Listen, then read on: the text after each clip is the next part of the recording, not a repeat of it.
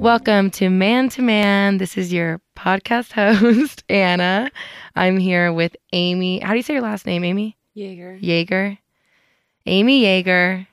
And she's awesome. This girl is my boss at work, and I've only known her for a couple months now.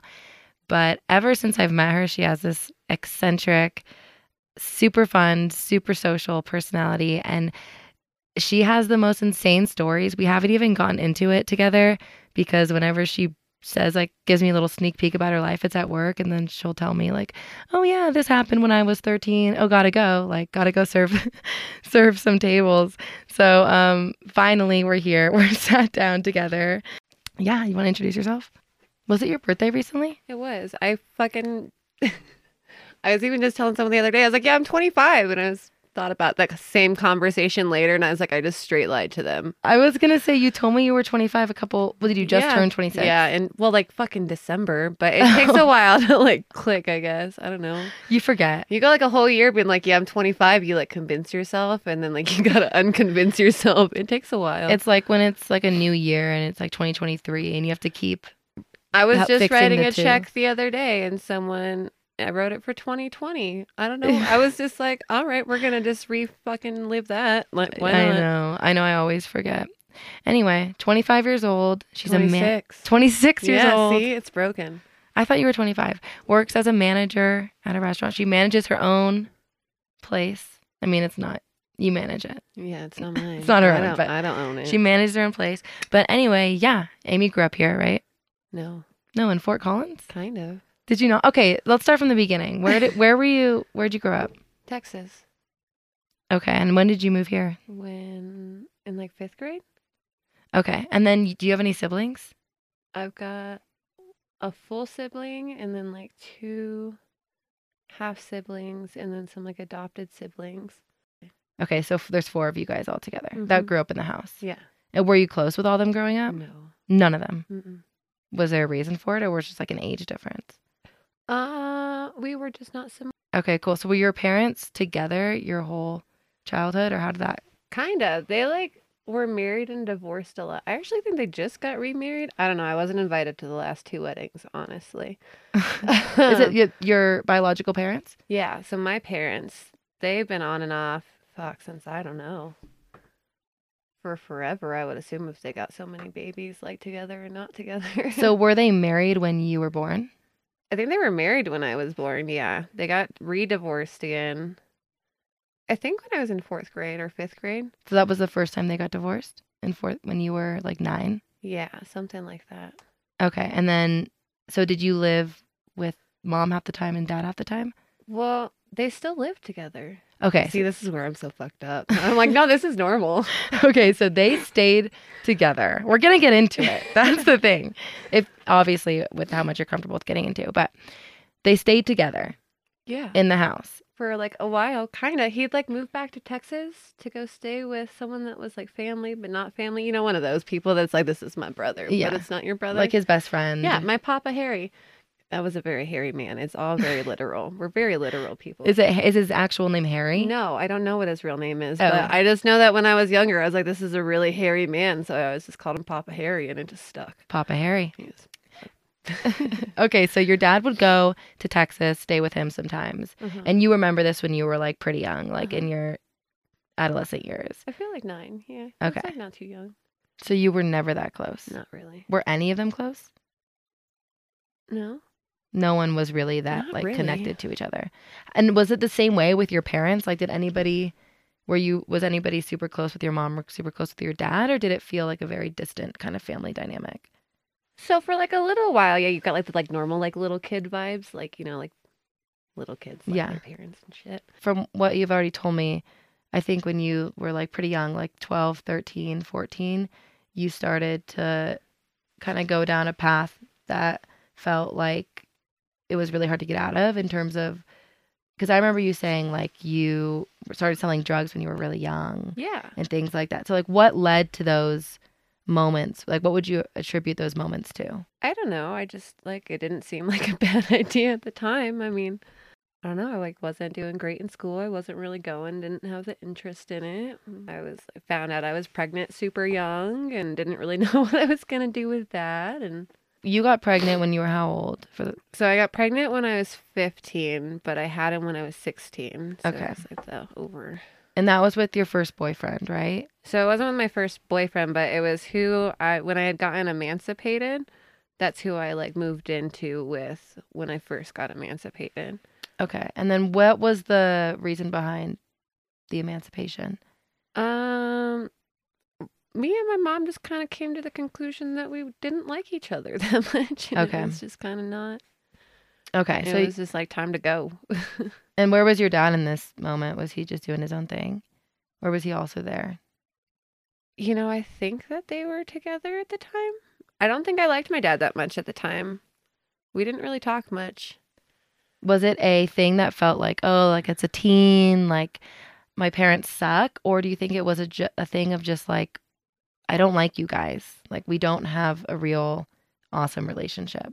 I think I was just like trying to deal with my own like child traumas that I was going through and like my own mental health things that I was trying to work through, and they didn't know or really want to support me through it really at all. So I was finding other people to kind of help me through it and finding other people to kind of just like be that role model and like just kind of like have someone to like kind of show me how to like live through my life, I guess, and just like be a grown up because that's what I was trying to do at the time. So, are you comfortable talking about any of those like traumas, those early age traumas, or no? We don't have to. If you don't want. Well, so I had found out in middle school, one of my older brothers had sexually assaulted someone, essentially. And it was like one of his friend's little sisters. So it was something super awful. So like DHS got involved super young, and I had to have like a lock on my bedroom door for like my own thing because like the state mandated it, like anyone under the age of like blah blah blah blah blah, Wow. and like it just started so many bad things for me so young because then people speculate and they're like, oh, like that's her, and then like that's her brother, and then like I couldn't have any of my friends over because they're all little girls, so it was like, and then it just kind of like went from there, and it's just like not a good way to start off like a brand new place. Like you're new here, you don't really have like a lot of people anyways. Like 10 is such an awkward like adolescent age. I don't know, I mean, I guess not anymore. I look at 10-year-olds now and I'm like, damn, like, I know, they look so old. like, okay, that is not what 10-year-olds look like when I was 10, or I was just like low par for 10. No, me too.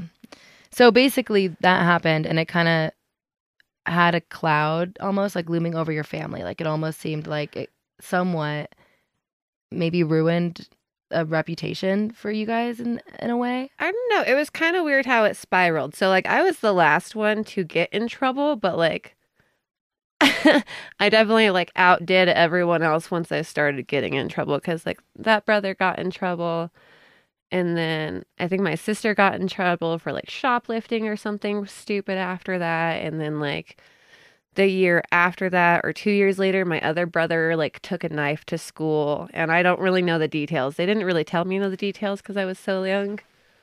So they didn't really, that was another thing that just kind of sucked. Like I don't really know. I don't really know what caused any of it. Crazy. But like that had happened. And so like all of these people were like always involved, and like there was so many people saying that like, I don't know, it was just so weird. There was like so many therapies for things that like I didn't understand, and no one wanted to explain to me. So like I felt like I was just like going and jumping through all these hoops and loops to like get all these people out of trouble for these awful things that they apparently did that I don't even know anything about. And it like literally changed my whole life and how I was living it, because I didn't have time to do anything anymore. I was like 12. So they were putting you in therapy pretty young. So they like, yeah, it was like a whole family thing. Like the state mandated it because of like how young they were when they were getting in trouble. So that's actually how I met my first husband. So you said you met the first baby daddy through high school. High school. Middle school. So my then boyfriend introduced me to who was going to become my son's dad. Okay. But we used to hang out at the park by the school, essentially. Very stereotypical. At the park by the school is where all the bad kids hung out that didn't want to go to the actual school. But we would always hang out over there. And that's where I met him. And so I started dating this guy. So then when I'd go over to his house, he was staying with the family that I would eventually move in with and become part of their family for a little while. Does that make sense? Yes. Okay, gotcha. So you started living with him for a bit. And then when did you find out that you were pregnant? So I found out I was pregnant when I was 15. So I started having like these like really sharp pains in my stomach. So my real mom had to take me to the hospital because like the paperwork for being emancipated was like still in the works of. So like to like have the x-rays and stuff done, she had to like come and sign for it because I was still under her insurance at the time for like any like big medical things. And until you were 15. Yeah, until everything had gone through for like Medicaid and like the state to see you as like an adult. There's like so much paperwork and signatures. It's all complicated. But anyway, she had to come with me. So I remember making a really bad joke going in there and I was like, surprise, I'm pregnant. And then the doctor was like, oh, you're pregnant. I was like, oh, fuck. That was not the surprise I actually meant. Was it really was shocking? Like, it was very shocking. I was not expecting it at all. Oh my God. But how did your mom react? I don't think she did. She was just quiet and then she just like turned kind of red. But if you ever met my mom, she was just kind of naturally red in the face. Like it's just like her pigment in her skin. Okay. But yeah, no, you could tell that she was just like, didn't really know what to think. I remember calling my son's dad at the time and he was so happy though. It was so crazy. I couldn't believe it. He like didn't have words on the phone. But I told him I was on my way. I was like, we'll just talk about it when I get there, you know? And I hung up and like he was waiting outside to meet me like when I pulled up in the car and he was so excited. And was Did your like, mom drop you off? Yeah. And he was like, I just want you to know that like I fully support any decision you make, and like was the most welcoming at 15 that like any man has ever been. Like honestly, out of all of my pregnancies, he was the sweetest and like most caring guy. Like, oh, that man is such a gem to the world, honestly. Do you guys still keep in touch or no? I don't really talk to him much anymore. We were really close for a long time, on and off. After we like split, we didn't talk for a long time because there was like the breakup drama. And your son's dad was the same age as you? Yeah. Okay, you were both 15. Okay, so you have the baby, Mm-hmm. and you knew you wanted to have that baby. Yes. Oh, I the love moment. that baby. Okay. Yes, he's amazing. Okay, and this is when you were still living with your boyfriend at the time? Yes. So did his family help out at all? They were super supportive, actually. They were very, very supportive of the whole thing. To the point that they were like, if you just like don't want to be the parent of this baby, like you can have this baby and like we will help take care of it. Like, oh wow, literally, like I think that was the time in my life where I felt the most supported, actually. Like I think the dynamic of that household, even though it wasn't the greatest and we were definitely living very lower class at the time. I mean, like we didn't have a washer and a dryer and there was like 8 of us at a time living in a 3-bedroom apartment. Wow. And we had dogs and we had cats and we were very cluttered and we always had family and friends over. And I mean, it was like the neighborhood house that you'd go to. Like you didn't have anywhere to go. This is where you were going. Or like, it was the fun house. It was the fun house, but it was like also like the reliant house. Like I got kicked out of my house. I had nowhere to go. Like they would take me in. Like I know even after I broke up with their son, I had gotten beat up by my husband at the time and I had called them and they came and got me in the middle of the night and they like literally put me in the tub and like got me in jammies and like rubbed my back and like took care of me the whole time and like put me back together. And then obviously they were mad that I went back and repeated the cycle, but like they were genuinely like the most caring that I think I've gotten. That was like from, your support like, group. Anybody. And it was so crazy to have that like such a young age when like you just genuinely need it. Yeah, especially because you didn't feel like you got that from your parents. Yeah, it was kind of crazy. It was just like it's what it was like supposed to feel like. Like that's family versus what, you know, you were taught was family. Mm-hmm. Not that, you know, where the way you grew up wasn't great, but it seems like that they had a lot more support for your life and your decisions than maybe your immediate family did growing up. Yeah, they definitely did wholeheartedly. You said that in that house, it was pretty low class. What was the social class of your immediate family growing up? It was definitely like lower middle class. I mean, we were never like anything great. I mean, like my mom was always working all the time, full-time hours, and then my dad had like some sort of disability. I don't know. He had some like sort of like mental disabilities and stuff, but Mental he health didn't really issues. work ever. Okay. So it was just your mom. So I think it was the fact of like just not having the two-parent income that like if it was a two-parent household with a two-parent income, it probably would have been. When you got kicked out, was there any feelings like that? Did you feel like you were abandoned at all, or were you like happy with the way that, things were going at that point?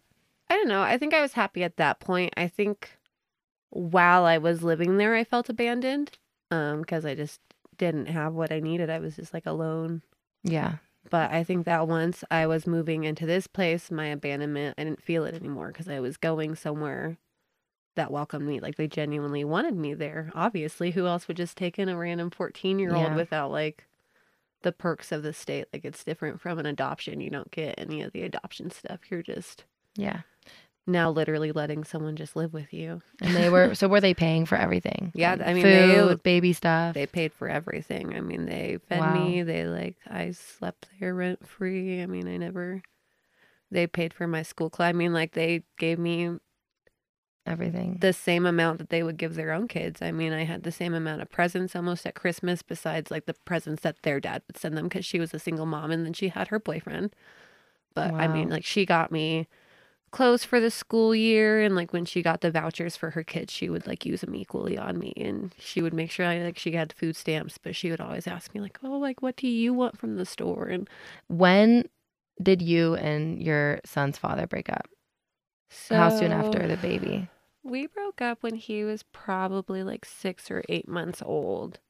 I mean, it definitely wasn't very far into it, which was kind of a bummer because I mean, I did love that man and he was so genuinely sweet and you could tell like he genuinely cared for me. I don't know, I was going through it mentally and I just didn't feel supported at the time. And it was just hard because we're teenagers trying to figure out how to be parents and still be teenagers. So I felt like I was getting up with the baby a lot and like doing a lot of the mom things. And he'd be playing video games or doing this, that, or the other, or hanging out with his friends or skateboarding and like teenage things, which totally makes sense. Right. But like, it's weird because in like the woman aspect of that, like not a lot of people want to hang out with like the single mom anymore, like, oh, there's a baby if you come with, or like all this stuff. Right. Whereas like the guy side, they don't see that. It's not like it's like a teenage dad, it's like, oh, he could still come and skateboard with us. Why not? He could still come and Right. hang out with the guys. Why not? But like as soon as I was a teenage mom, it was like, oh, we don't want to go to lunch anymore. The baby has The to baby come. has to come, or like you can't come on girls' night because who's gonna watch the baby? Like it's not like Right. no one thinks of it as like a parent duo. It's like equal at all. she's gonna do it, and then like he can still come with us and do all these things, and it's like what the hell? That doesn't make sense. Yeah, the expectations for parents, especially when you're so young, it's so different. I think that if he had a chance to like do things over, like he still would be in that baby's life and be 100% involved and just like be there with him. I mean, I don't think that in any point of time he thought to himself and was like, I don't want to be his dad. Yeah, you think he always really loved that baby. So you guys broke up. Did he stay living with his family when you guys broke up? So actually there was like a weird twist of events that happened. So we ended up moving in with my real mom because at this point she's like super on board. She wants to be a grandma and wants to like be super involved. So Okay. we're moving in with her. So I stayed there for not very long, probably about a week after we broke up because it was just very overwhelming because I had started re-talking to who was going to end up being my first husband. And my mom didn't like that very much, and Did she not like him? No, she didn't. Not at all. I just like I don't know, I was going through it. I was like emotionally distraught. I just broke up with someone I had a baby with. I'm having like postpartum depression hardcore, which is like a real life thing that like no one tells you about when you're 15 and pregnant, that like, Can you talk me through what your experience with postpartum depression was? it's like such a hard thing to like talk you through, cuz like it's kind of just like depression, you know, like it's so hard to explain, but like you have this baby that's like inside of you, and like even being pregnant is weird because like no one says hi to you anymore. First they say hi to your stomach first. Like you walk into a room 9 months pregnant and it's not like, hi Amy, it's like, oh, there's the baby. Like they immediately say hi to your stomach first and then it's you. So you're the second person in the room regardless as soon as you're showing. That's just how it goes, or people find out that you're pregnant, which as a pregnant woman is like really sweet at first, but then is so annoying after a while because like you are your own person and your baby are also their own person. Well, But as a like, pregnant child, that must be really hard because you're still a kid and now you didn't even get to really finish your childhood without like I'm 21 right now. I can't imagine my life not being like my own. And I feel like when you're 14, 15 and you're pregnant and people are not even acknowledging really you anymore, they're acknowledging the fact that you have a baby inside of you. You're like, what about me? Like I'm still a kid. I still and have it's a life. so weird because you're going through like all of your teenage hormones and then you're hit with the pregnancy hormones. So like honestly, I could totally see why they made a TV show out of this shit. It was just weird, especially being such a young. It's weird because you have this baby inside of you and you carry it around and you feel all of its movements, and then out of nowhere it's outside of you and you have to share that baby with everyone because you know you leave the hospital and you go over to a family's place and the first thing that the grandma wants to do is hold the baby and kiss the baby, and everyone wants the baby, but like you want the baby, it's your baby, like you just spent the last 10 months, 9, 10 months, whatever it is, Right. carrying this baby, and you're the only one supporting this baby and like loving this baby, and within days after having it, Seconds. everyone wants him and no one wants to let you hold him anymore, and everyone wants again to just say hi to the baby. You walk into the room, it's, oh, there's the new baby. Right. Your life doesn't Which really feel like it's yours anymore. is just weird because all you want to do is hold your baby. Or I've heard of other parents that have like the opposite feeling, like they don't know what to do with this baby because now it's just there and it wasn't there before, and it's like a whole creature depending on you, and they don't come out looking pretty at all. I mean, like he's like purple and he's like covered in this shit that like, Ew, I know what you're exactly, talking about. I know like what it's you're talking- gross. Like it's not appealing, and you're just like supposed to love this thing. And like honestly, I did. I was just like, you're kind of funky looking, but like honestly, like I love you. Okay, so it was hard, especially when you guys broke up and you started to see your first husband. Mhm. Things started to get really difficult. You met your husband through therapy. mhm. What led to the marriage? How did this start? What happened? So when you're 16 and you break up with someone, you always make that like single post like on Facebook, you know? Yeah, like, yeah. You change your status. So you change your status and you're like from like in a relationship or like whatever to single, and then everyone that has ever wanted to be in your pants obviously like immediately hits you up like, now's my time to hop, like back in the message. you know, Yeah. like it's the rebound. Everyone wants to be the rebound. So obviously he was there. He's like, pick me. Like, I want to be the rebound. Okay. And so he was the rebound. That ended up being a long-term rebound. Looking back at it was probably not my best idea, but I got 2 beautiful kids from it. So, you know. So he wasn't the best guy. No, but I didn't realize that at the time, clearly. So was it after you got married that shit started to go bad? No, things were really, really awful before we got married. How old were you when you guys got married? So we actually didn't get married that long ago. We got married right before we broke up, like permanently. So I think I was like 23 or 24. Okay, so you guys met when you were really young then. Yeah, You were I 15, met 14? him when I was, no, I met him when I was like 9 or 10. Like I met him super, super young. Wow. I met him before I met anyone. Like he actually, long story short, so in this therapy group, he actually dated my older sister first, like way back when. Whoa, did that cause any weird drama or no? No, It was because fine? like I didn't really think anything of it, nor Right. did I have feelings for him at the time. I was just like, oh, it's just like another one of my sister's boyfriends. But honestly, she was cheating on him anyway, so I didn't see that lasting very long. So wait, was he older than you then?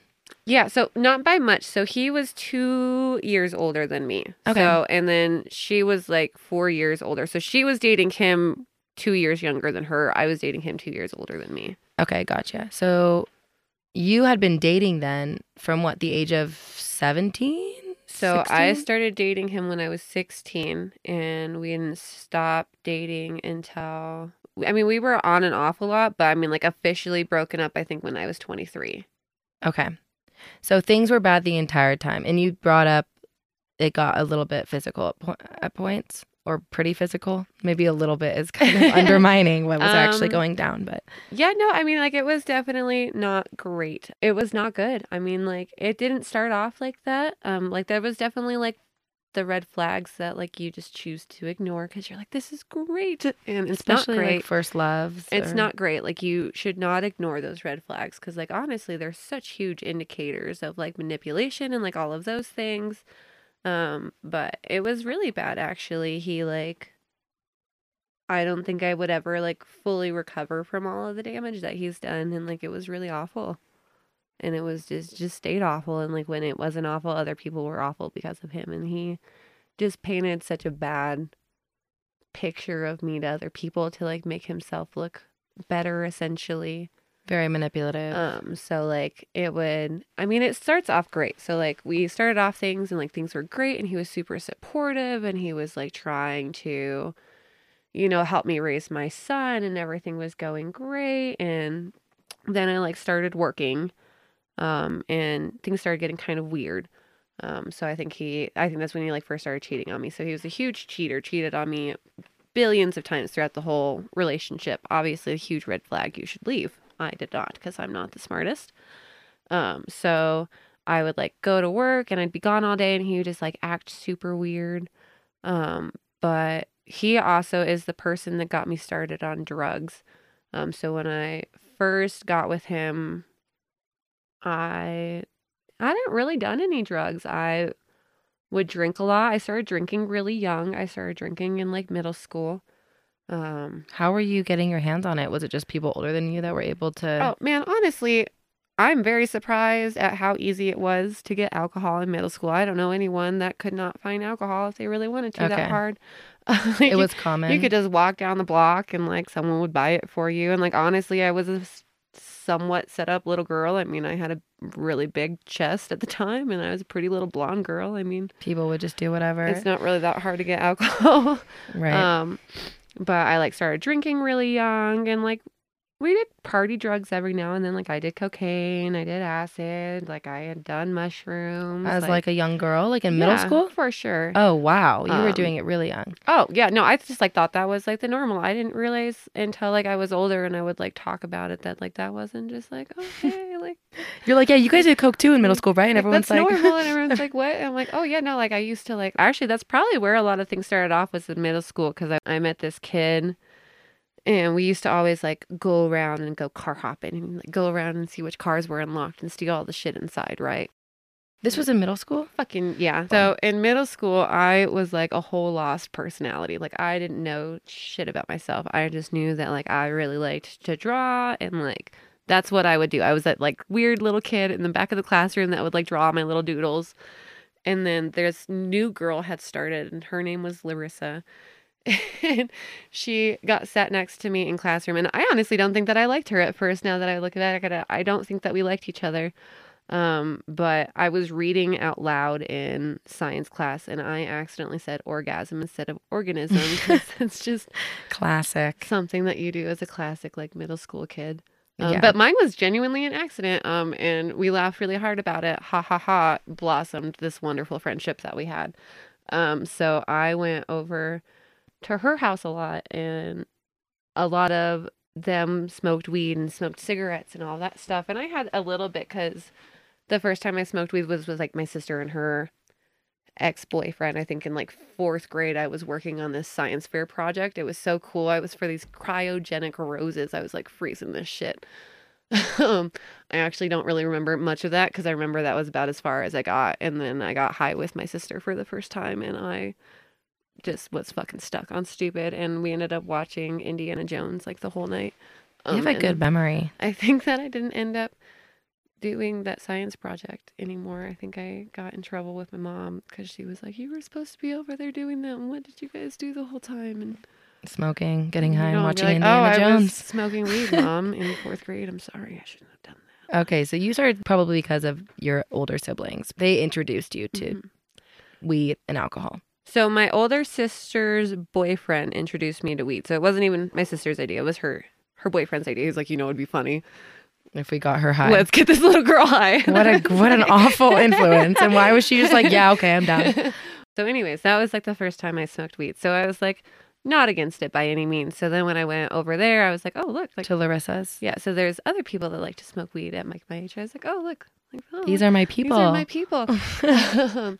So we ended up, her and her brother, so her brother was friends with like a whole bunch of people in the neighborhood, and like everyone from this middle school that was like, I don't know, everyone that was like in my group, maybe they were in my group because we all lived in the same neighborhood, or that's just how it ended up working out. But we all lived in the same neighborhood essentially. Besides me, I would just go over there all the time. I just like made myself live over there. Okay. This was when you were still pretty young. Yeah. So this was still in middle school. So that's where I met like everyone that was going to like root for like the rest of my life. Pretty much. That's where I met my oldest son's dad. That's where I met like my longest girlfriend that I've ever had. That's where I met my best friend that I had for like 10 years. Like literally everyone that I was going to like meet over the next course of like the 15 years I was going to meet like in that neighborhood essentially. And like didn't know that yet. Interesting. So that's where I met this guy who I would go car hopping with, and we'd always go car hopping, like all of us all together. And this one night, I think everyone else was grounded or something. Their parents were being extra strict. They couldn't get out of the house. So I went with him and we went car hopping, and someone left their keys inside. So we stole this person's car. And everything went fine, actually. We like drove around, la-da-da-da-da. We did that a couple of times. Well, obviously, eventually you get caught. So that's how I caught my first charge. So, and how old were you when you got your first? So it was my first summer, I think is what it was, of middle school. So you were like 12. So yeah, so it was my second year of middle school. I was going back with a charge because I was in Platte Valley, which is like your juvenile detention facility for like a week or two over like the summer or whatever, while they were like doing the court stuff, obviously. So like while they're like figuring out your sentencing or whatever. So then when I get out of Platte Valley, I get released on ankle monitor. And so like that's a little thing that goes around your ankle. It's got the big black box. How long were you on that for? So I was on that for, I think it was supposed to be 6 months, but I got in more trouble. So it ended up being a year. What'd you get in more trouble for? So I think I got in trouble for shoplifting is what it was. Okay. So stole a couple cars, got caught, first charge. Then you were shoplifting, got in trouble again. Eventually they took it off. Right? I mean, so eventually the ankle monitor came off, and then I stayed on probation. So when I got caught and got like in trouble, I was still like on my pre-trial phases essentially. So it's like before you actually get sentenced. So when you're like going to court and you go to jail, and I think it's pretty much the same whether it's like the kiddie jail or the big jail. Wait, so you were in jail? Child jail. It's Platte, so it's like the kid jail. So it's like juvie. Yeah. It's juvie. Kind of. Okay, gotcha. You like go there and like they have like a cell and then like the thing that you sleep on, but you still go to school and stuff, which is kind of fucked up. Like even during the summer, which I thought was stupid because then you're in summer school, you know. So which I guess you're not gonna have summer anyways because you're in fucking jail. But like, why do I still have to go to school? So were you walking around school with this ankle monitor on? Yes. Well, you have to. Were there a lot of other kids with the same thing? Considering no. Oh, it was just you. Well, there was the guy I got arrested with. So everyone knew. Everyone was like, these are the kids that got arrested for stealing. For sure. Okay, so you get off of that. And were you still getting into trouble after that kind of? So I stayed out of trouble for a while, probably because, well, you know, you're on ankle monitor and you have to. And like I was doing pretty good for a while. So when that happened, my probation officer made me get into like school activities and stuff. So like honestly, like I had gotten my shit together for a second. So I started like going to my classes and I was getting like reasonable grades. I think I was like a solid B student, which is not bad. That's good. And then I had joined the softball team. So I was doing softball stuff and So like doing the after school activities like I was supposed to, because it was that or go home. So I was like, fuck that, I'm gonna do some after school shit. Like, why not? Yeah. Stay out of trouble. So I like I did like softball and stuff for a while and did that stuff. And then once the softball season was over, I had like been out of trouble long enough to be able to get my ankle monitor off. So that was really as long as I needed to stay out of trouble for anyways, was just to be able to like not be at my house anymore, like to where I could get in trouble and like go back to the child jail essentially is what it was. So you said you started selling drugs shortly after you had your first baby, or was that when? So I started selling weed right after my first baby because my mom needed help paying bills. So essentially I went to my mother and I was like, yo, mom, like genius here. You know how much money I spend every week on weed, you know, I could just get rid of that bill right there if I just sold it, and then I could just smoke the difference. It's just the whole little businessman plot to my mother. I was spieling it like I was some fucking genius, the first person to ever discover selling weed. Tell that to the man I was buying the weed from, I guess. But, so was your mom on board? Was she yeah, no, she was super on board. Okay, so she was cool with it. She was even like, though you were game. 15. Yeah, so she was 16. I was going to pay her bill. 16. She was game for this. So I was like, this is the idea. Like I smoke a lot of weed. So I was like, I spend, you know, X amount on money. I was buying like an ounce a week at the time, which was a lot for me. That is a lot. I was like a little teenager. So we were buying a lot. And that was like a lot of the problems and stuff was like always coming up with like the money for weed and stuff. So I was like, brilliant. Let's just cut out that bill. Let me just start selling weed. I can just get myself high. I can make my money back as long as you're making enough money to like make your money back. Right. You're not missing out, you know, whatever. So that's essentially where it all started, was just like that. So you were helping her pay the bills after you were emancipated? Mm-hmm. What a good daughter you were. So I realized after I was emancipated, so it got like super hairy for a while. So we had like all broken up, and then there was the whole custody battle, obviously, because that was bound to come eventually when it was like, whose baby is it?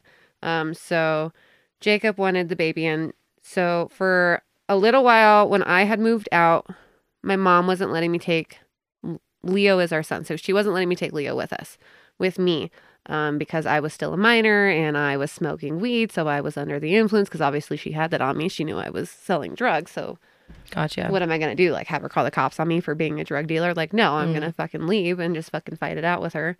So we're going into a custody battle. And she's like not letting me take my son. So I call my son's dad and I'm like, yo, like this is what's happening. So him and his mom go over there and they take him because legally she can't stop them. But like technically she could stop me. Like I'm still legally right a minor as far as the state goes, and I'm still selling drugs. Right, but he's just as much a parent. Yeah, because he's like biologically on the birth certificate and stuff. So they go over there and he has his legal guardian with him that says, absolutely, yes, we're taking this baby, like no problem. So they end up with him for a little while. So my mom calls DHS and is like, it all gets involved and they're trying to figure out like who the custody of this baby belongs to, essentially. So like that's where it gets all kind of hairy. So eventually he actually ends up with Jacob for a while. I don't know. Jacob's the first. So Jacob's the dad. The dad, yeah. And he ends up with Jacob and his mom for quite a bit of time, actually. I'm not sure how anyone weaseled their way out of Jacob having Leo as the dad. I actually don't remember how that happened, but I know that eventually he ends up with me and he's staying with me for a while. And I'm not quite sure how it happened, but I know I got him back somehow. So, okay, so this was around 16, 17. You start selling drugs or selling weed. And that was really it, pretty harmless. Obviously, it kind of screwed you over in terms of having custody over your son at that point. But then eventually your son ends up being in your mother's care, right? So eventually, like that's where he's at now, and that's where he's gonna like forever stay because I signed like legal documentation stating that. So did that happen? That was happening then years after, or how soon did that kind of go into effect after you met your first husband? So that it all gets so complicated, girl, honestly. I know. I'm like, this story is... My son has been in and out of so many people's households. Like, it's honestly one of those sad stories. Like, he bounced from us to like his dad to like my mom to me and my husband to like my sister and her husband to like back to me to like back to my mom before like it was literally just awful. Like this poor child went through it and he's thriving and is just like a beautiful child now, which I cannot How old is believe. he now? So he's 10 now, Okay. which is super great. But he's in like the honor roll at school and like he like Wow. gets straight A's and he hasn't missed a single day this year and like He's a good kid. he's like such a good kid. He's so crazy how it like the whole world just like turns around for people like that. It's just so crazy. It's crazy. So Um, you don't, I guess we could get into that in a minute, but So, okay, so essentially what happened was I left my mom's house and I didn't leave with my son. So there was like a whole custody battle. That's where like the first custody battle started because the custody battle open and closes like 10 times before I finally like completely lose custody of all of my kids besides the one that I have. and why, what was the main reason you lost custody? Was it because of the weed? So for that time, Yes. so that time I never officially lost custody. So that time I actually won the fight. So I don't really quite know how I won that fight, but I won that fight. So I won, I think out of all the times DHS has been called on me, they've been called like 7 times and I won every single time besides the last one.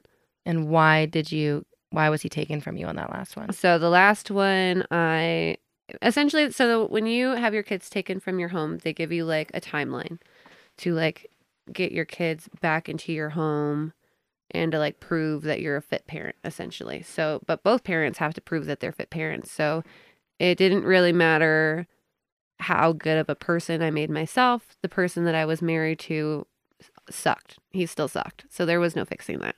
Okay. So ultimately, there was no getting my kids back while I was with this person. But then when I had asked DHS, I was like, yo, so if I like leave this person, then like, could I get my kids back? And they were like, well, no, not technically, because since you asked us, if you leave this person, it's going to look like you're only leaving this person long enough to get your kids back. So They didn't trust you. it was one of those, well, even if you leave him, are you actually leaving him because you said that you were going to leave him all these other times when he was doing all these crappy things and you never did, essentially. So he was unsafe, basically, Pretty to the much. child. I mean, I don't think he was really safe to really anyone. I'm like, no, he wasn't safe. Okay. And then you just said kids. So did you end up having kids with him as well? Yeah, so I have 2 kids with him. Okay. When did you have those kids with him? Was it before the marriage? Yeah, so we had both of our kids before we were married. We didn't get married until right before we split up, like right before we split up. I don't honestly know why we got married. I think I was just high. You said that he was the reason you kind of got onto drugs. Yes. If you feel comfortable, how did that kind of streamline? I don't really know how it all started, but essentially it was along the lines of he was doing drugs and I was sober, and there was like this weird difference that happens when you're sober and the person that you're with isn't, because your schedules are completely off. Like, so he was doing meth, so it's a very hardcore drug, obviously. So one of the perks of doing meth is you stay up all the time and you don't sleep, and you're skinny and you don't eat, and it's just one of those things.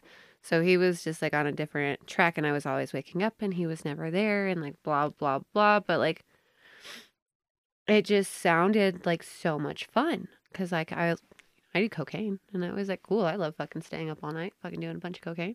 Like, why not? Like, I've done acid. I'm like, cool, I stay up all night doing acid. Like, it can't be like What's one more? what's so different about this drug, you know? And like, you hear growing up like, oh, this drug is bad, you know? And you're like, oh, don't ever do that.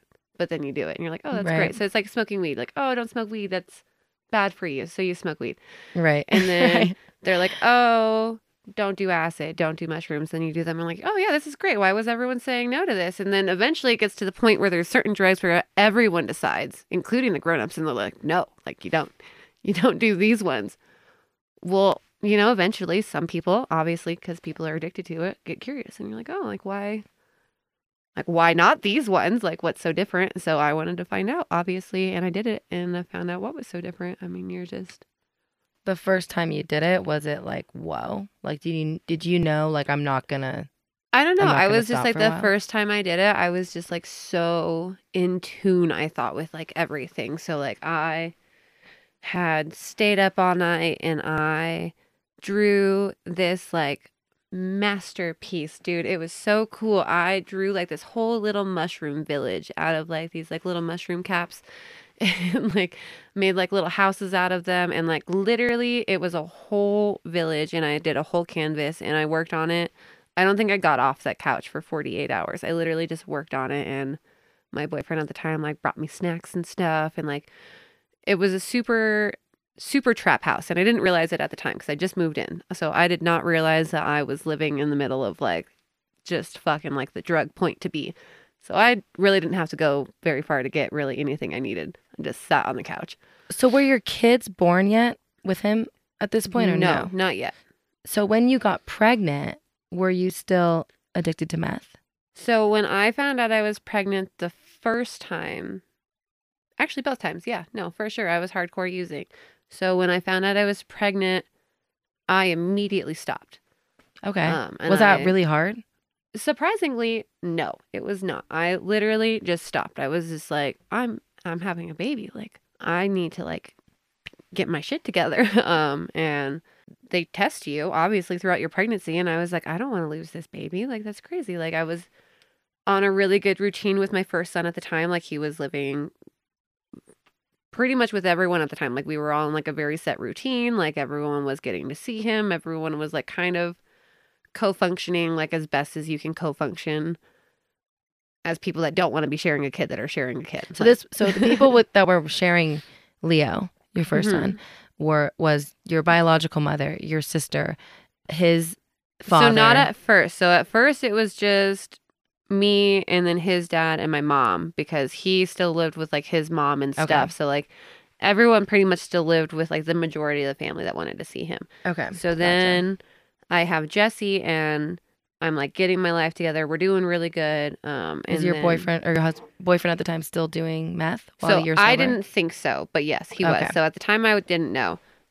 Well, I was probably lying to myself. I probably knew, because you just fucking know. Right. But I was lying to myself. So no, I did not know. Okay.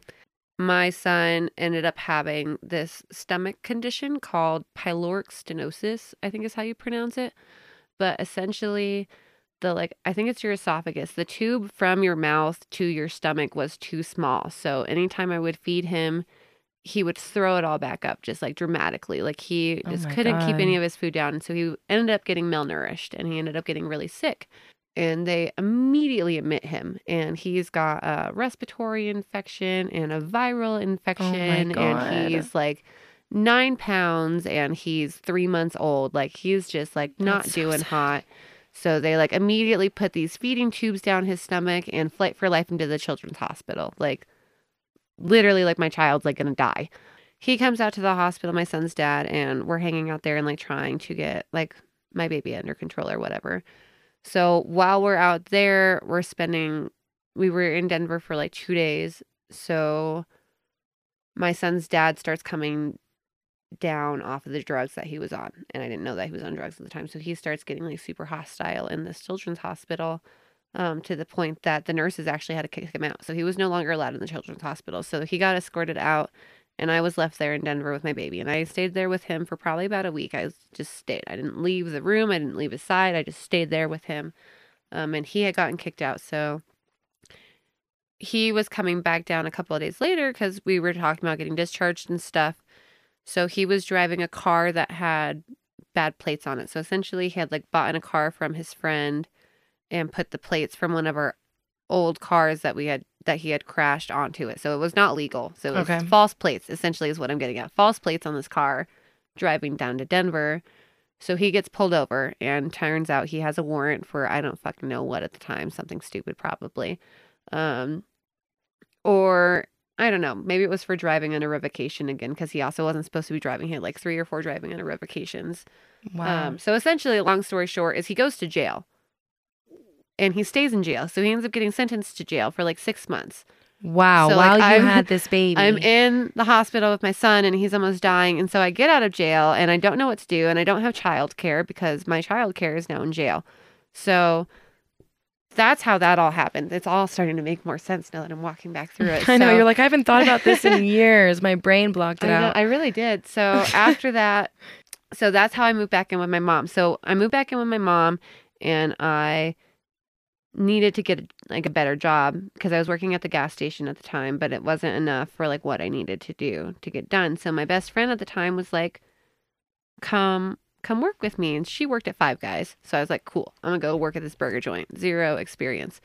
So I go and work at this burger joint, and I mean, I didn't really mind it. I was just like working at any other like kind of like fast-paced restaurant, I guess. Yeah. I didn't know that it was opening the door to like all the burger places I was soon to be working at.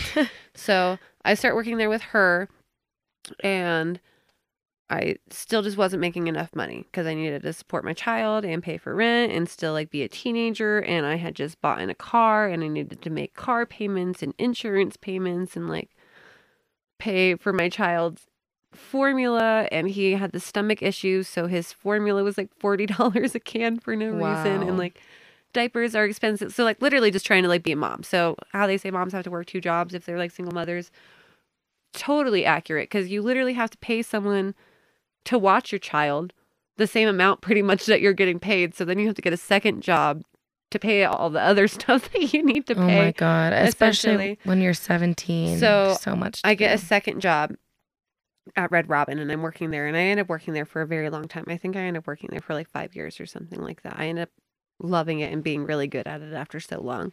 So I'm like going and I'm getting this job, and then I get this other job, and I'm getting on my feet. So like I'm sober, my babies are happy. I'm like building this relationship with my mom. Like things are starting to go great. Like I'm becoming like an adult. At this point, sorry to cut you off. At this point, are you still with the your first husband? Yeah. So he's in jail and I'm still with him. Okay. So we're doing like obviously like the through jail relationship. But like, man, I was having a great time. Like I really was. Like I wasn't pursuing anyone, which was nice. But like I was just like, You were doing your own I thing. was just living a life. Like I had really good friends. I had my best friend that I met in elementary school, both of them, and we were doing great. So she also had a baby about the same time as me. So I was paying her actually to be my babysitter. So we would pay her, and then I would go to work with one friend, and then we were paying this other friend to watch my child, and then I'd go to work, and then we'd get off, and we would all hang out together, and it was a good time. And I've known them all for so long, and it was like a super good thing, minus the fact that we eventually all started doing cocaine, and then we realized that we all liked doing hard drugs together, so it all turned into something awful once we all Okay, so spiraled down that hill. so after your second kid was, or before, when you got pregnant, you were like, okay, I'm done with drugs. Was this when you got back into it? So roughly, so I stayed sober the whole time, and then my husband gets out of jail. So then he's reintroduced into the picture. So that's kind of where it like had all started up. So right before he got out of jail, I was just doing like cocaine every now and then. It was just like a here and there thing. Just like a Party thing, party yeah. thing. Like, yeah, teenager party. Like, mom's got the baby on a Saturday night, do some cocaine. We decide that once he's out of jail, we don't want to live with my mom anymore because it's obviously not big enough for all of us anymore. So we move back into the place that we moved out of right before I moved in with my mom. Right. And this is where things start getting like kind of crazy. So we all start doing drugs again because it was me and him and then my friend all like doing drugs. So shit started going downhill because of that, because everybody was doing drugs again. So I didn't know this at the time, but he was selling some sort of pills or something for our downstairs landlord. So we were living with this guy who we had met off of Craigslist, and I didn't know. I was always kind of out of the loop. He kept me out of the loop on a lot of things, but he had some sort of business deal going on with the dude downstairs that he was not following through on. So the dude called DHS essentially and was like, yo, drugs are happening. So that's where DHS gets involved again. And all of that stuff starts happening. They like come and they yank custody of the kids. So they put them with, I want to say they put them with my mom at the time while they were trying to like figure it out about like the drug accusations or whatever it was that was happening. Okay. So they put both the kids with your mom? So kind of, sort of. So Jacob still had Leo half the time. And then your mom had Leo the other half of the time. She ended up getting in the other half of the time that I was normally having him because it was the split custody. So they go there for a while and we're like battling it out. And I think I ended up back at my husband's dad house, which was the trap house. So we ended up back there for a little while we're going to court. And then while we're in court, I don't know how it all came out, but essentially while we were in court, they granted me a guardian ad litem, which is essentially like your parent when you don't have parents for court purposes. So they're like your lawyer that's also your guardian, essentially. Like this person literally is just about you. You don't have to pay them anything. They are literally there just to like make sure you're taken care of in court. So her name was also Amy, ironically. So Amy had did a bunch of digging while we're going through this court stuff because they're trying to prove why I shouldn't have my kid and I'm trying to prove why I should have my kid, right? Right. So they're like digging through a bunch of shit and they realize that my mom's essentially collecting Social Security for me, even though I'm not in the home and has been for like 3 years. Because you had been emancipated. Because I have been emancipated. So she was committing fraud. Fucking hella fraud. So my attorney, my guardian ad litem, Amy, was like, you have to pay all of that money back to her that you had claimed. So she was claiming me on all this shit and getting all kinds of money for me that I obviously was not getting. So once I found that out, we like reopened up all those books and she had to pay for a lot of stuff. So we were back at this trap house, which is where all the meth was being sold. Okay. Is where it was. So that's where we were at. And I was selling weed. And then my dad at the time, he had back surgery for his spine or something like that. I don't know. He's always having all kinds of crazy surgeries done for something like awful. His like body's just failing him essentially. But he got some really banging prescriptions. So he got like Oxycontin, like the good shit, like the little blue pills that were like this little 30 milligrams. And I was selling weed essentially at the time. So I, as a manipulative person that I was at the time, was like, yo, I will trade you weed for your pills because he doesn't like taking pills because he didn't like the way they made him feel. So he would keep enough that he would need to like actually like get rid of the pain and he would just give me the rest of them in trade for weed. But I would just hella underball this man. I mean, I give him like $2 a pill. And then I would take those and I would sell them. But then I could also just trade all my weed for other things. So essentially I was always just a weed dealer and then I would like trade pills and stuff. So like I never got into like the selling of hard drugs because I made really good money selling weed. But when I have my second son, I think is what it is. So I catch another felony when I first turn 18 because I get caught selling weed because I'm living out of this trap house. So in this trap house, there's like a lot of cartel stuff that's actually going down, like all the major stuff for like the major drugs that is happening. So there was like this sting that had been happening on our house. So there was like this like Comcast van down the road that's like not actually like a Comcast van. It's like one of the police vans and like this huge sting that's happening on our house. And I don't know, everyone's being all fucking paranoid, but everyone's always paranoid when you're on a lot of drugs, honestly. That's just like the vibe that you give off is paranoia. It's just like one of the things that symptoms. Happens. So anyways, everyone's all paranoid. I don't think anything of it. It's like right before Valentine's Day. So I like pack up all my weed. I was like waiting for my friend to come over so that I could sell her some weed so that I could leave to go buy my son some Valentine's Day presents. And I get pulled over by these cops because they think that I have this person that they're looking for that they've been trying to track down in the trunk of my car, essentially. And she's not in the trunk of my car, but they thought that she was. So they pulled me over and they're searching my car because they're looking for her. So while they're searching my car, they find all my weed. At the time, weed is still much so illegal. And I had probably like 2 or 3 ounces on me at the time. And I had like 30 or 60 pills or something like that of my dad's Oxycontin, and I had a bunch of baggies and like scales and I had all the stuff. I was like a fucking walking present for those cops with like a little bow on top of my car. Essentially is what it was. So they pull me over and they find the jackpot minus what they were actually looking for. They found everything else. But they were also looking for hardcore drugs. So they obviously got the wrong dealer because I'm the weed dealer of the house. So I do drugs and I do a lot of hardcore drugs, but I just got high for free. So they catch you and you get charged with a felony. They catch me and I get charged with a felony. We're like taking it all to court. So originally I was looking at like 5 years in prison. So that was when I gotten my charge. And then I had found out, I don't remember what it was. I think I found out I was pregnant. Yeah, I found out I was pregnant. So I ended up getting a better plea deal because they didn't want to send a pregnant woman to prison. So I ended up getting like 2 or 3 years of probation and had to pay a whole bunch of money. And I had to do like 100 hours of community service and a whole bunch of other things. And I had to like do UAs 3 times a week and go to like all these different therapies and stuff that they make you do when you're on probation. But essentially I just had to do a bunch of probation instead of go to prison, which was super cool. So you got out of it with the second child. You go on probation and then you have another kid with him. Yeah. Okay, so you have a second child with this guy. And then how soon after you have the second child do you get married? Not for a long time. We don't get married until we give up the custody of our kids, actually. And why did you have to give up the custody of the children? So I gave up custody of my children, actually. I gave up custody because I didn't at the time think that I was strong enough as a person to leave the situation I was in.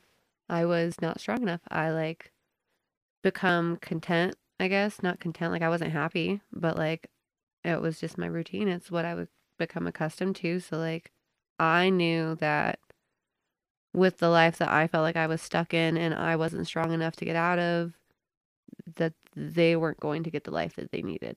And the more I kept fighting it and putting them through it was just really more traumatizing for them because I wasn't being consistent. So I would show up for my visits and I would do really good and I'd get all the way to where I was having overnights with them. And then I would get in a fight with their dad and everything would blow up and then I'd get really hurt and get sent to the hospital or the cops would get called. Physically. Yeah.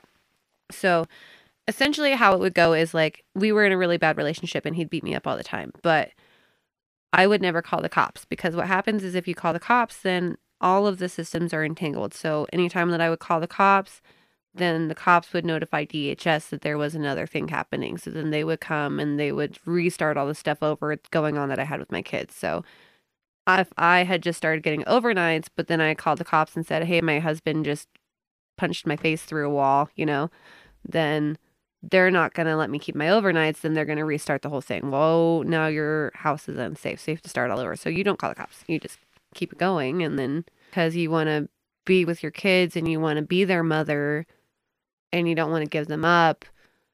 But while also battling an extremely abusive relationship. That was hard to But get you out can't of. leave the relationship either because everyone's Right. like, oh, well, like, why don't you just leave? But like, I didn't have friends because I didn't have friends. I mean, like I had all the people that I sold weed to, but like those aren't your friends, those are just customers. Those are customers. That is your clientele. So there's very different things between like your clientele and your actual friends. And like I didn't have any actual friends at the time because I was a mom and then I was a drug addict. And then by then I didn't have any social stuff. I wasn't really going to school or doing anything. I didn't have friends that weren't also his friends. But when we're fighting, he's telling all these people what an awful person I am and all these reasons why I'm so awful. So then these people think I'm awful. Right. So then who do you leave to? You don't leave to anybody. You don't have anywhere to go. You don't have a support. So you don't have family. You don't have a safe place to take your kids. You don't have money because you're on the same bank account. So they take all your money as soon as the money hits. So they're in control of all the money, even though you make all the money. Like there's no.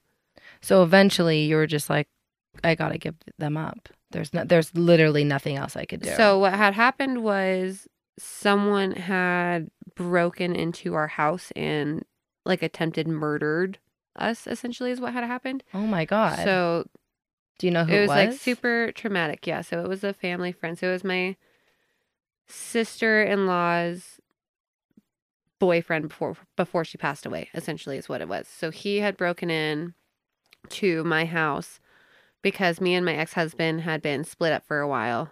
So I was like on track again. Right. And so like I had like finally put my foot down and like we had been separated for probably like 6 months. I was like determined. I was like, I'm going to get these kids back. I'm like doing really good at my job. I'm trying to get this promotion, trying to be a manager at Red Robin. And like I'm doing the things and like signed my first lease on my own as like an adult. And it was like this super shitty 1-bedroom apartment. I was so excited because we had been homeless, and I'm in my own apartment.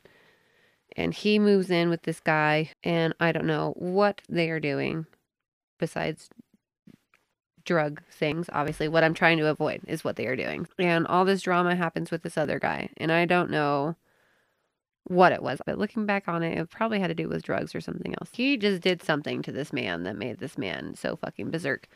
Because all I know is I get home from work one day and we decide that we're going to go out to dinner because I've been cooking all day because I'm a line cook. And I think we went somewhere shitty like Applebee's or something quick. And you're like the 2 for $20.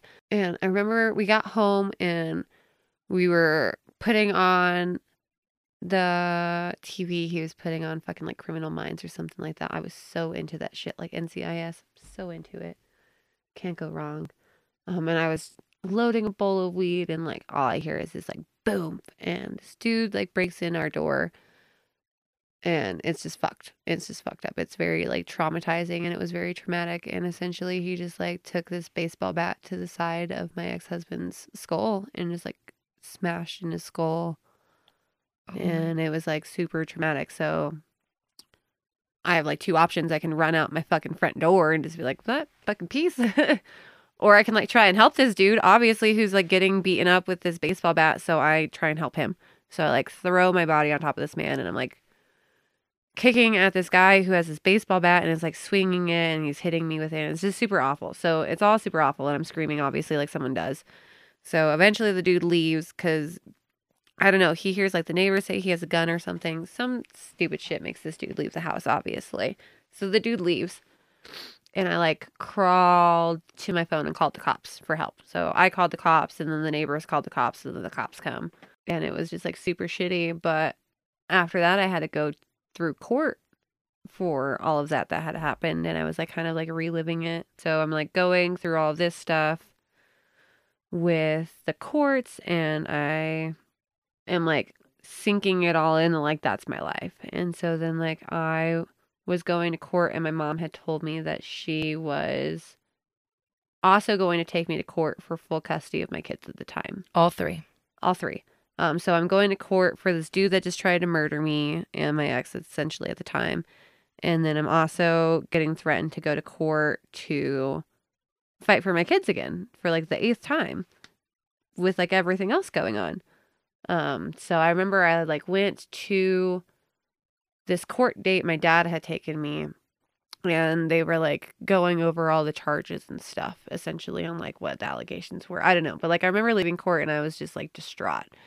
And so my dad literally like took me from the courthouse to the bank because the bank is where they have notaries and you need a notary to sign like these adoption papers and pretty much just like looked at me in the car and was just like, you need to sign your kids over to me. And I was just like, you're fucking right. To your dad?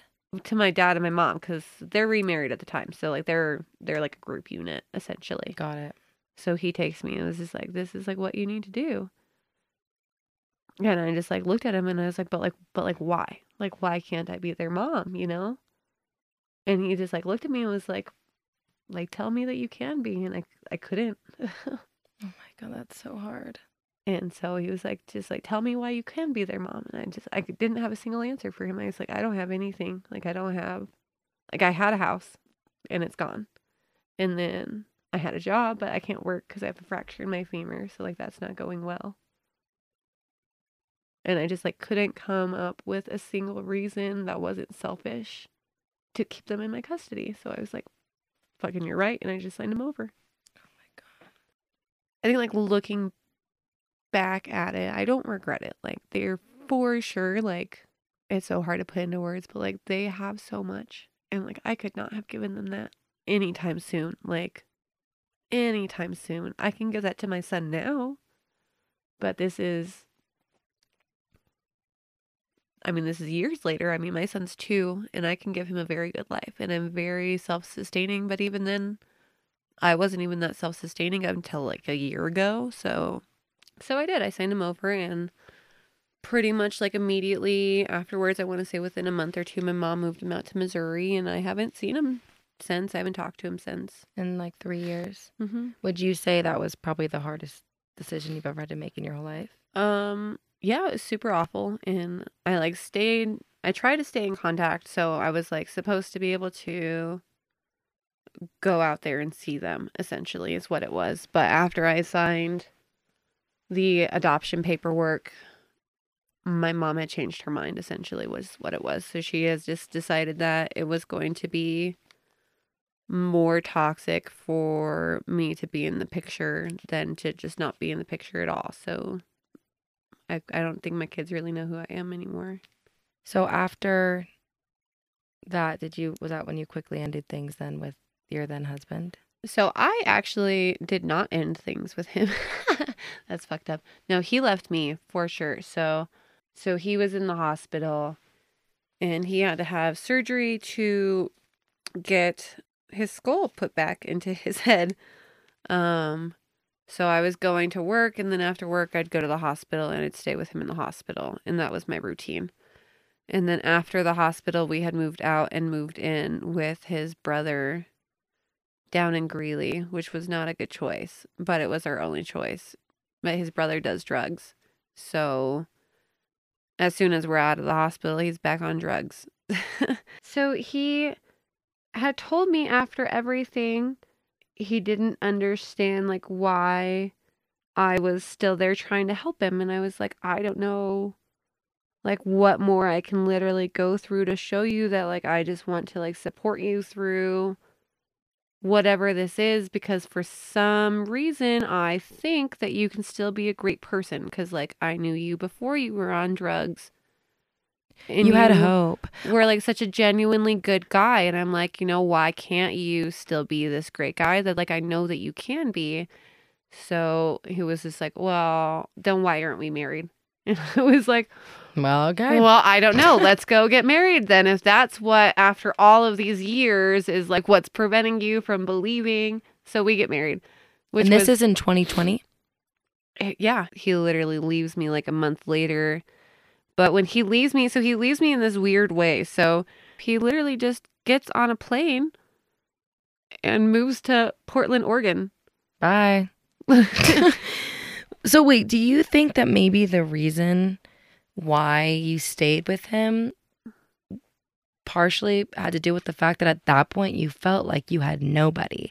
Like you said, your friends didn't really feel like they were your friends. Your parents had kind of cut you off with your children. Do you think that one of the reasons why you were so adamant about staying with this man despite the abuse, despite the addiction, was because of the fact that you're like, this is all I have left at that point in your life? I mean, I think I was just like complacent. I was like genuinely trying to get my life back on track. I was 6 months sober and I was like jumping through all the hoops, and I was like getting unsupervised visits with my kids 3 times a week, and was like moving into like I was like on the track. Right. And then this thing happened, and it was just like such a traumatic point that I just didn't want to keep going at that point. I was just like, man, fuck this. I was like, I wasn't even involved with anything, and bad things are still happening. Like, yeah. Like I did the stuff. Like I did what you told me to do. I did the getting sober thing. I did the working a full-time job thing. I did the like fucking being humble thing, and like not needing no man, like independent woman shit. Like fucking right. Focus on your kids, focus on your life. And like I did all of that. And you still got and screwed. something really bad still happened. And then it was just like, do I go through this really bad incident on my own? Because now I don't have my kids. And I don't have any other support besides him. So it's like, do I go through this all by myself? Or do I have the person that's putting me through all these things comfort me through it? It's awful. But it makes complete sense. Like, but I'm like... I totally get it. You just want the comfort. And it's like, no matter what I need, no matter if you're the person that's hurting me or not, if you're the only person there that can also comfort me, I'm going to seek out the comfort. When was the moment? Did you have another husband? So no, see, things still keep getting weird. So he leaves.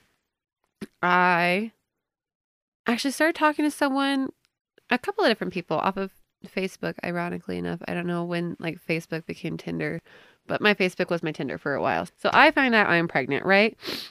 So when I find out I am pregnant, they give me like the timeline of when you can get pregnant. Well, obviously, Amy's not with anyone right now. Amy's sleeping with multiple people right now. So Amy's sleeping with homeboy who she just started sleeping with. So I know it's not his baby, which was good because he ended up having like a whole secret family that I didn't know about. So then I had to narrow it down to these other two. So there's this guy who is Hispanic, and then there's this other guy who is very white. And I'm like, all right, it's between you two.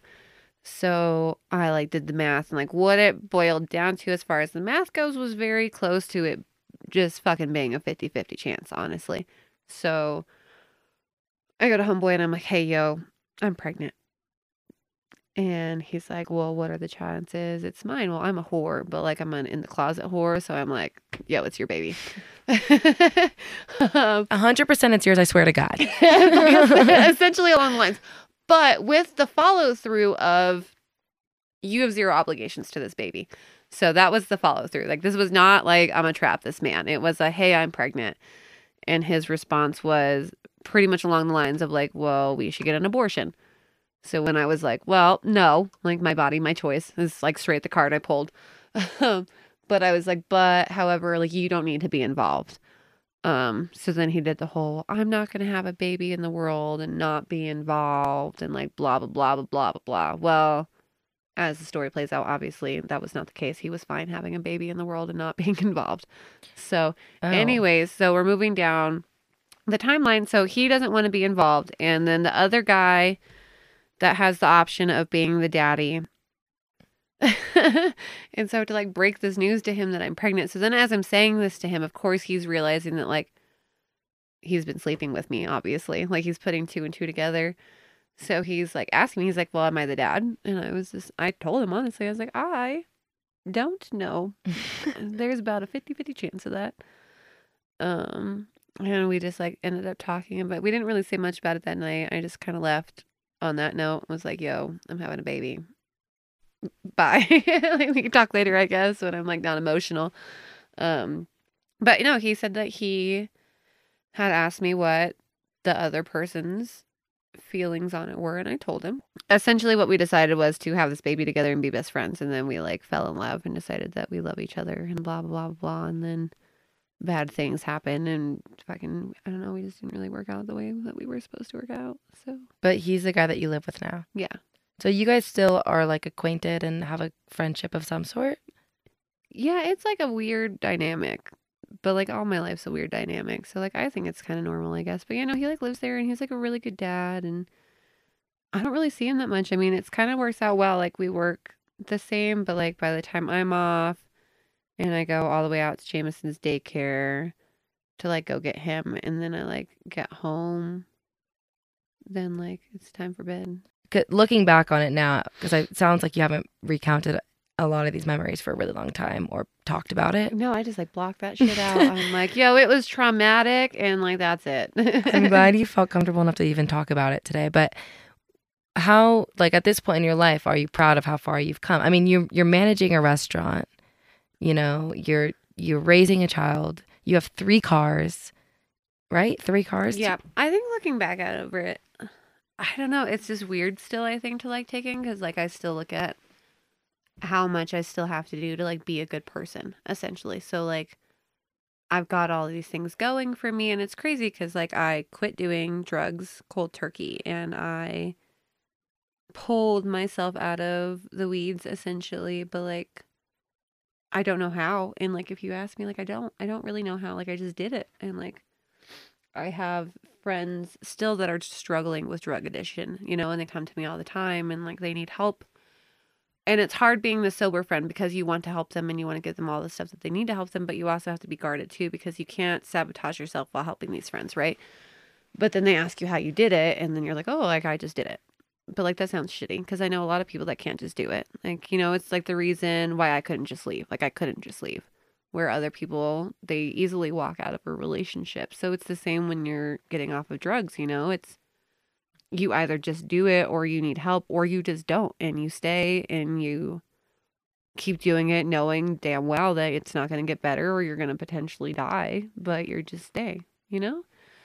So it's hard looking back because I know how far I've come, but I know like all the trauma that came with it. And like there's a lot I have to get past before like I'm actually okay. Does that make sense? But like I'm very much so just like on a one-track mind. Like my whole thought process right now is how can I make the most money to live the kind of lifestyle that I want to live, not only for myself but for my son. And having what people I'm going to have around me and my son. So I'm very particular with my friend group now too, and I'm very guarded. Like I don't really have friends, which is weird. Like I have my friends. I've got like the girls and like we go out and we'll get our nails done and we go to brunch, and I have like a couple of friends that like I go to brunch with like once a month. But like I don't have people that I seek out on a daily basis. I don't have friends that I talk to on a daily basis. And not because they're not there. Like I bet if I was to shoot you a text and I was like, "Hey girl, what's up?" You'd fucking text me back. Right. But it's like I just don't have the want for that. I want to make my money. I want to pay my bills. I want to buy all the bougie things that I want to fucking buy for myself and my son now. And I don't want to have to like worry about the drama that comes with it. You know, like I don't want to worry about if I get in a relationship with the next person and I love them and they hurt me and like blah, blah, blah. I just want to like do my casual thing because that's what people need. I mean, like no one's going to just not need anyone. Like I want to just be casual and like live that kind of lifestyle and just really focus on like being a very strong woman. And like I've overcome so much and I just don't see anything besides so many things that I can do. I mean, like I am running a whole business and I've got so many things. Like I pay for my own house and I've got 3 cars and I got a boat and I got a kid and I pay my own rent and I pay all of my childcare and I pay all of my bills. You know, it's like I fully provide for myself. I fully provide for my child and I fully provide for all of the extras. Like I do that. And so if I'm going to take time to make time for anybody, it's going to be like friend wise or just doing the things that I want to do in my own life. Like I'm going to go on a vacation. I'm going to go see some shit. Like, Well, thank you for coming on this podcast. Appreciate it so much. And I'm glad that you felt comfortable, and I'm grateful that you were willing to even talk about all these things because it is hard. And clearly, like, there's a lot of emotions flowing through you. Looking back on it, do you have any regrets, or are you grateful for all the events that have led up to this point in your life? I mean, like, honestly, you regret like all of it. Like, I regret being addicted to drugs. I regret being with the people that I was with. I like you regret all of it, but like obviously if I could change any of it, I would change a lot of it because that's just the person that you would be. And like honestly, a lot of people are like, "Oh no, I wouldn't go back and change a thing because it made me the person I am today." And like honestly, fuck that. Like fuck that. I would not be a traumatized individual if I could not be a traumatized individual. However, I think it's really helped me just be a better person because I can look at that kind of stuff because not a lot of people are like, "Oh, this person's an asshole and they're just an asshole." I'm like, okay, well, like, why are you an asshole today? Like, you don't seem like someone that just strikes me as an asshole. Why are you an asshole? Like, what's wrong? Right. You You know? have a greater sense of understanding because you've been and seen so much that if somebody's being a dick, there's probably a reason But behind even then, it. like, even just people that are just like genuinely nice, I used to be like, ugh, like, you're nice. And now I'm like, oh, yeah, like, look, they're happy. You know, most people just don't go through all the shit that you go through, especially at the age of 26. Yeah, no, it's crazy. I've like lived a whole life. I know. This girl's lived 8 lives in 25 years. But anyway, thanks so much for coming on. I'm sure there's thousands of things that we didn't even delve into. Thank you guys for listening to Man with 2 men speaking about manly shit. Tune in next time for the next episode.